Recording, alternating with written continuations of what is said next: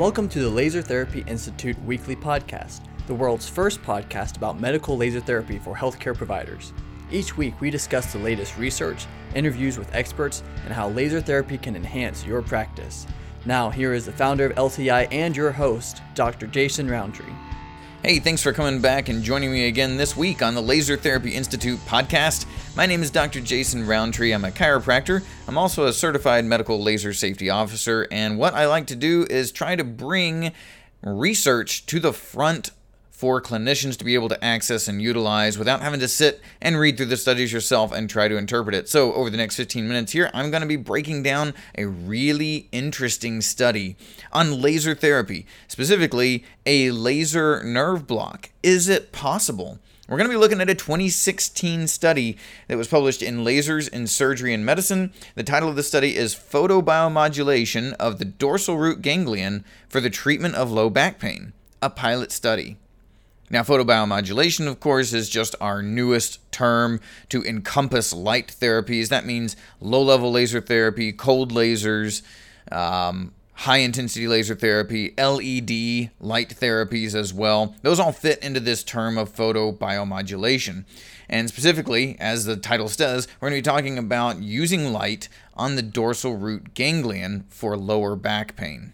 And I'm going to go ahead and kind of spoil this one right here. I'm going to give you the conclusion right up front. All right, let's go ahead and read it. They say, laser irradiation caused an immediate decrease in low back pain post-procedure, similar to pain reduction caused by lidocaine injection. Both lidocaine injection and laser irradiation were more effective than radiofrequency treatment for immediate and longer-term chronic low back pain.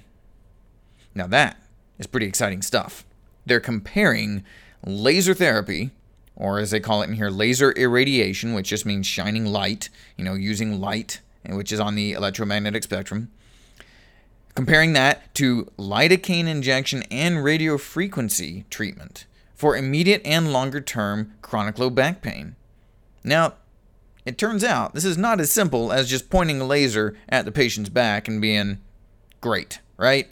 There's actually a lot to this. I'm going to break all this down for you into something that is hopefully more digestible than trying to read through this study, which is an excellent study, Brazilian study, again from 2016. There's a lot of really good info here, and I think it'll give you a better understanding of the potential behind light therapies. But first, let's go ahead and talk about the DRG, the dorsal root ganglia, right? Now, that is a cluster of pseudo-unipolar neurons located between the dorsal root and the spinal nerve.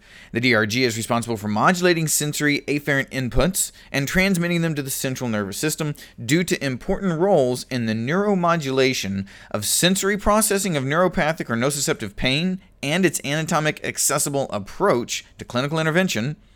The DRG is an outstanding target for pain control. Essentially, it's the switch box, right? And it is easy to get to, so it is often targeted to try to control neuropathic or nociceptive inputs into that nervous system. So most of us as clinicians, if you're dealing with any patients with low back pain, really any pain patients at all, you've heard about nerve blocks and nerve ablations. Let's look at that closely here because both of those have something to do with the DRG. A nerve block is done in a manner that is designed to inhibit the ability of the DRG to transmit those nociceptive and neuropathic inputs into the central nervous system, okay? So, but just inhibition. We're not talking about destroying it. We're talking about inhibiting its ability to transmit. Whereas on a nerve ablation process, radiofrequency is used in a manner, it's actually termed a neurotomy, where you remove or destroy that whole nerve in order to prevent it from transmitting ever again. It's different than a nerve block. A nerve block is typically a temporary process, whereas a neurotomy, an RF neurotomy, is supposed to be much longer lasting and hopefully permanent relief of pain. And I think it's important to note here that both of these ideas are really just covering up the symptoms. They're not really addressing why these nociceptive inputs are coming into the central nervous system. But for some patients, if we just don't know why they're still in pain, a nerve block is at least a good way to test if you're on the right track with this nerve. And a neurotomy is kind of, I don't know, in my opinion, almost like a last-ditch effort to stop the transmission of pain if you just can't figure out what the cause of it is. But let's keep in mind that pain is usually there for a reason. It's there to create a signal that something is not right in the body. And if you just destroy the signaling mechanism, you really didn't fix the problem.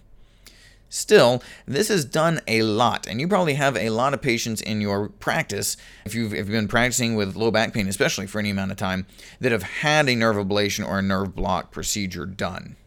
Now, this study goes on to say that non-pharmaceutical methods to target the DRG include injection of anesthetics, pulsed radiofrequency, and laser irradiation or photobiomodulation. Now, the local anesthetic side, which includes lidocaine, that's commonly used for regional blockage. Although some studies have shown good results, pain relief normally lasts only a few hours, and some patients even developed cardiologic or neurologic side effects having a lidocaine injection into that nervous system area. Pulsed radiofrequency of the DRG is a treatment procedure during which a heat lesion is placed near to the ganglion to produce a neuromodulation, but the temperature does not increase over 45 degrees Celsius, and it doesn't cause protein denaturation and doesn't destroy the ganglion, right? We are simply creating that inhibitory response. We're still really talking about nerve blocks here. And as far as the photobiomodulation side goes, that analgesic effect has been reported to involve alpha and C fibers. So essentially what they want to do is compare laser therapy versus RF nerve block versus lidocaine nerve block. And there was no sham group, so this is not a sham-controlled trial, but patients were randomly divided into those three treatment groups. There was 28 patients involved with this study. It's a small study, but it's a pilot study. And these types of pilot studies are important to start setting up larger trials in the future. So they even say that the aim of this research was to determine the efficacy of laser radiation on lumbar DRG for the treatment of chronic low back pain, and to compare laser irradiation to two established treatments for lumbar pain relief, lidocaine injection and pulse radiofrequency, because we've done both of those. Both of those procedures have been in medicine for a long time. So how about, how do they do versus each other, and how do they do versus laser therapy? Okay, so let's go ahead and walk through each of these three groups. With the lidocaine nerve block group, they put a 20-gauge spinal needle into the second lumbar intervertebral foramen, or IVF, using fluoroscopy. They put 1 ml of lidocaine into each side. And then on the RF procedure with the radiofrequency, they did the exact same thing in the beginning. They went to each side of the spine. So this is done bilaterally in that second IVF. And used the radiofrequency unit for 300 seconds and got the temperature to 42 degrees Celsius, and they kept it at 42 degrees Celsius the entire time. For the laser procedure, they used an 18-gauge needle, again, fluoroscopically guided, and they went into that second IVF. But this time, instead of, inserting that RF probe or doing a lidocaine injection, they put a fiber optic into that needle and extended it 5 millimeters past the tip of the needle into that second lumbar IVF. And this was an 808 nanometer laser at 100 milliwatts, but again, directly into that second IVF. They were not just shining it on the patient's back. It was actually within the needle and into that second IVF directly.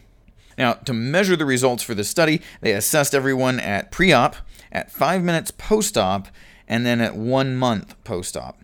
They didn't have any adverse events or negative reactions beyond a little bit of mild and transient pain during the actual injection process. No real surprise there. You're stabbing somebody with a needle, so that can happen. But no significant adverse events. Now, they said that all patients in the lidocaine and the laser groups reported at least a 50% reduction in pain immediately, while 10 out of the 11 patients in the RF group reported at least a 50% decrease in pain. So essentially, very, very close results in that immediately post-op group.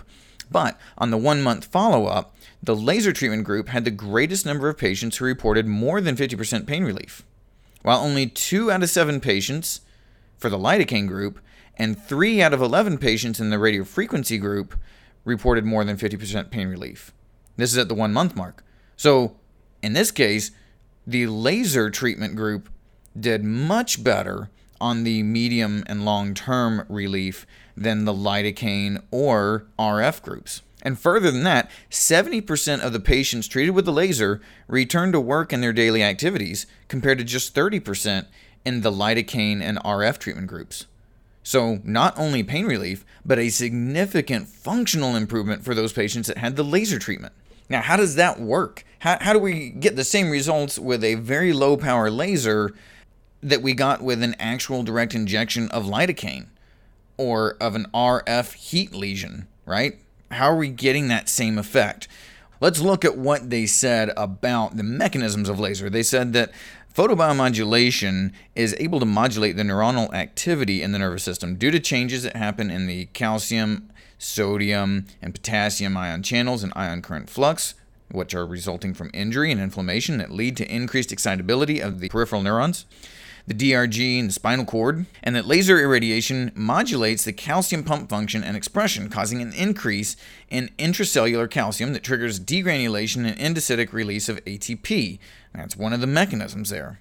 Also, that photobiomodulation inhibits alpha and C fiber transmission, and that the light may also alter the local inflammatory response, since photobiomodulation acts by anti-inflammatory effects and increasing the production of endogenous opioids. The additional ability of the light to alter cellular response to pain may explain why laser radiation was more effective than lidocaine injection and RF in the long-term pain reduction. So essentially, with lidocaine, you're just stopping those nerves from working for a little while, and then they gradually get back to where they would start working the same again. With an RF ablation type process, which we're not going to full ablation, we're just producing a heat lesion that inhibits the ability of the nerve for a while. Again, you're just kind of doing a small amount of damage. You're just blocking the ability of that nerve to transmit data. Whereas when you're using laser therapy, you're restoring better function to the nerve and changing the way that the nerves respond to pain signals. So a very different mechanism versus the traditional medical nerve block procedures. Now, before you go partying and throwing lasers at everybody and claiming that you can do nerve blocks, let's dial this back just a minute, because this cannot necessarily be easily replicated, okay? These researchers stuck a needle with fluoroscopy into this IVF, had the right level of 808 nanometer laser via an optic probe down through this needle. This is not something you're going to see happening in a lot of offices, even pain management offices. And you're definitely not going to be able to do this as a PT or a chiropractor or a non-invasive practitioner. And it is not as simple as just taking a 100 milliwatt 808 nanometer laser and sticking it over somebody's DRG and thinking that you're going to get the same effects that these researchers got. It really just is not the same. Because even the study says the effectiveness of photoneuromodulation depends on the dose used. So let's look at the dosage they used. Again, they were right in that IVF directly. They were not going transcutaneously. They were going straight in to the source, right? Here's the parameters they used. Again, they had an 808 nanometer laser producing 100 milliwatts, right? But because it was using a fiber, the beam spot size was tiny. It was 0.003 centimeters squared, which means with a very low power laser but a tiny spot size, they had an extremely heavy dose being delivered. It's a small spot, and even though it is a low powered laser, we're talking about 35 watts per centimeter squared of irradiance. That is very, very high. As a matter of fact, even just in the 84 seconds that they had the laser on, they only deposited 8.4 joules, but it was in such a tiny area that the energy density was 2,800 joules per centimeter squared. And again, if you've been with me on the podcast, you've heard me talk about these dosage levels. Many times we're looking at 4 to 10 joules per centimeter squared at the skin surface. These researchers went in to the IVF directly with 2,800 joules per centimeter squared. That is a huge difference from what is typically done in a non-invasive setting with, transcutaneously with it's designed for laser therapy. Very, very different. And it does make me kind of wonder if maybe there was a bit of a heat lesion effect that was caused by this very high concentration of even low power light directly on the DRG. Now, they did measure skin temperature before and after, and the skin temperature did not increase with the laser. It did with the radio frequency treatment by 2 degrees Celsius, but it just does make me wonder if maybe, the strength of the light was so high that there was some level of, heat lesion that was created, at least partially induced. The other thing is maybe having the tissues directly in contact with the fiber optic allowed for enough light diffusion through the tissues that we didn't see that heat effect. And, in that case, you're looking at a much larger spot size than the researchers are giving us. If it's diffused into the tissues directly, it's just really hard to say, right? It's very difficult to measure this stuff in vivo when you've got live patients right there in front of you. You can't stick a light meter in there too and not alter your treatment effect. So without getting hopefully too nerdy, you can't just take a 100 milliwatt 808 nanometer laser from anybody that you get it from and stick it on somebody's back where you think the DRG is for 80 some seconds and think that you're going to get this level of response. It is totally different, right? To reach the DRG in the first place, that is going to be 6 to 8 centimeters deep into the body, okay? And the researchers even say that currently cadaver measurements are being done to determine the irradiance at the target and dose that would be required to transcutaneously deliver the effective irradiance to the lumbar DRG. They're saying right there, you can't do this exact same thing transcutaneously and think you'll get the same results. And that's why cadaver measurements are going to be important to figure out, okay, what type of light, how much light do we need if we're not going to do this with a needle, if we're going to do this just transcutaneously? Because just sticking a 100 milliwatt laser on the skin is not going to give you those same results. Penetration and dosing is a very complex topic. We've explored it multiple times. You can scroll back through the podcast and find several episodes on dosing and wavelength, penetration and scattering, all this. But essentially, some of the data shows that up to 50% of the light is lost at the skin surface. And then every centimeter of tissue, there's another 15% loss, at least when it comes to the 800-ish nanometer wavelengths. So even if we take the most powerful Class 4 laser therapy device on the market today, you're only going to be working with about 4 watts per centimeter squared. And remember, these researchers were getting 35 watts per centimeter squared at the DRG. If you're using a Class 4 laser, the very, very top of the line right now produces about 80 watts over a 50 millimeter spot size. That gives you about 4 watts per centimeter squared. If that's where you're starting, then by the time you get through the skin, you're down to 2 watts per centimeter squared. Once you get down to 6 centimeters, you're only getting, you're less than 0.8 watts per centimeter squared. And that's with the highest power photobiomodulation device you can get today. So you cannot really approach the same level of results looking at the parameters that these researchers used. Still, I think this is really fascinating. I would love to see some more studies like this. Heck, I'd love to see some pain management docs start actually using this as a treatment rather than the lidocaine and RF ablation techniques, which do have some level of side effects. It'd be really neat to see more data. We need to see this out in the field more often because I think we'd see improved patient results. At least in this case, they were showing very good long-term pain relief results. Remember, if you're a non-invasive practitioner, don't go claiming that your laser is the same as getting a nerve block unless you're getting it in there to the DRG, which you just can't do transcutaneously. Can you get laser down to the DRG? Absolutely. What are you going to need to do it though? You're going to need to start with very high power, very high fluence in order to get enough light down deep enough to that DRG to affect it in a positive way.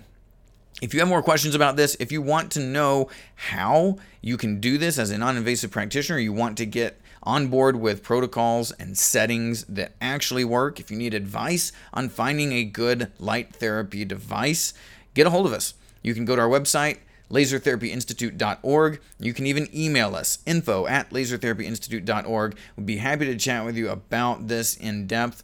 And you know what? If you've got a podcast topic that you'd like me to cover go ahead and shoot me an email there. I'd be happy to dig into the research and bring that to the front. Thanks very much for joining me this week, and I hope to catch you here next week. Subscribe now to keep learning about the growing field of laser therapy. Check out our patient-focused podcast, Healing at the Speed of Light, a great resource for your patients. For massive practice growth and improved patient outcomes, become a certified Laser Therapy Institute clinic. Learn how at lasertherapyinstitute.org.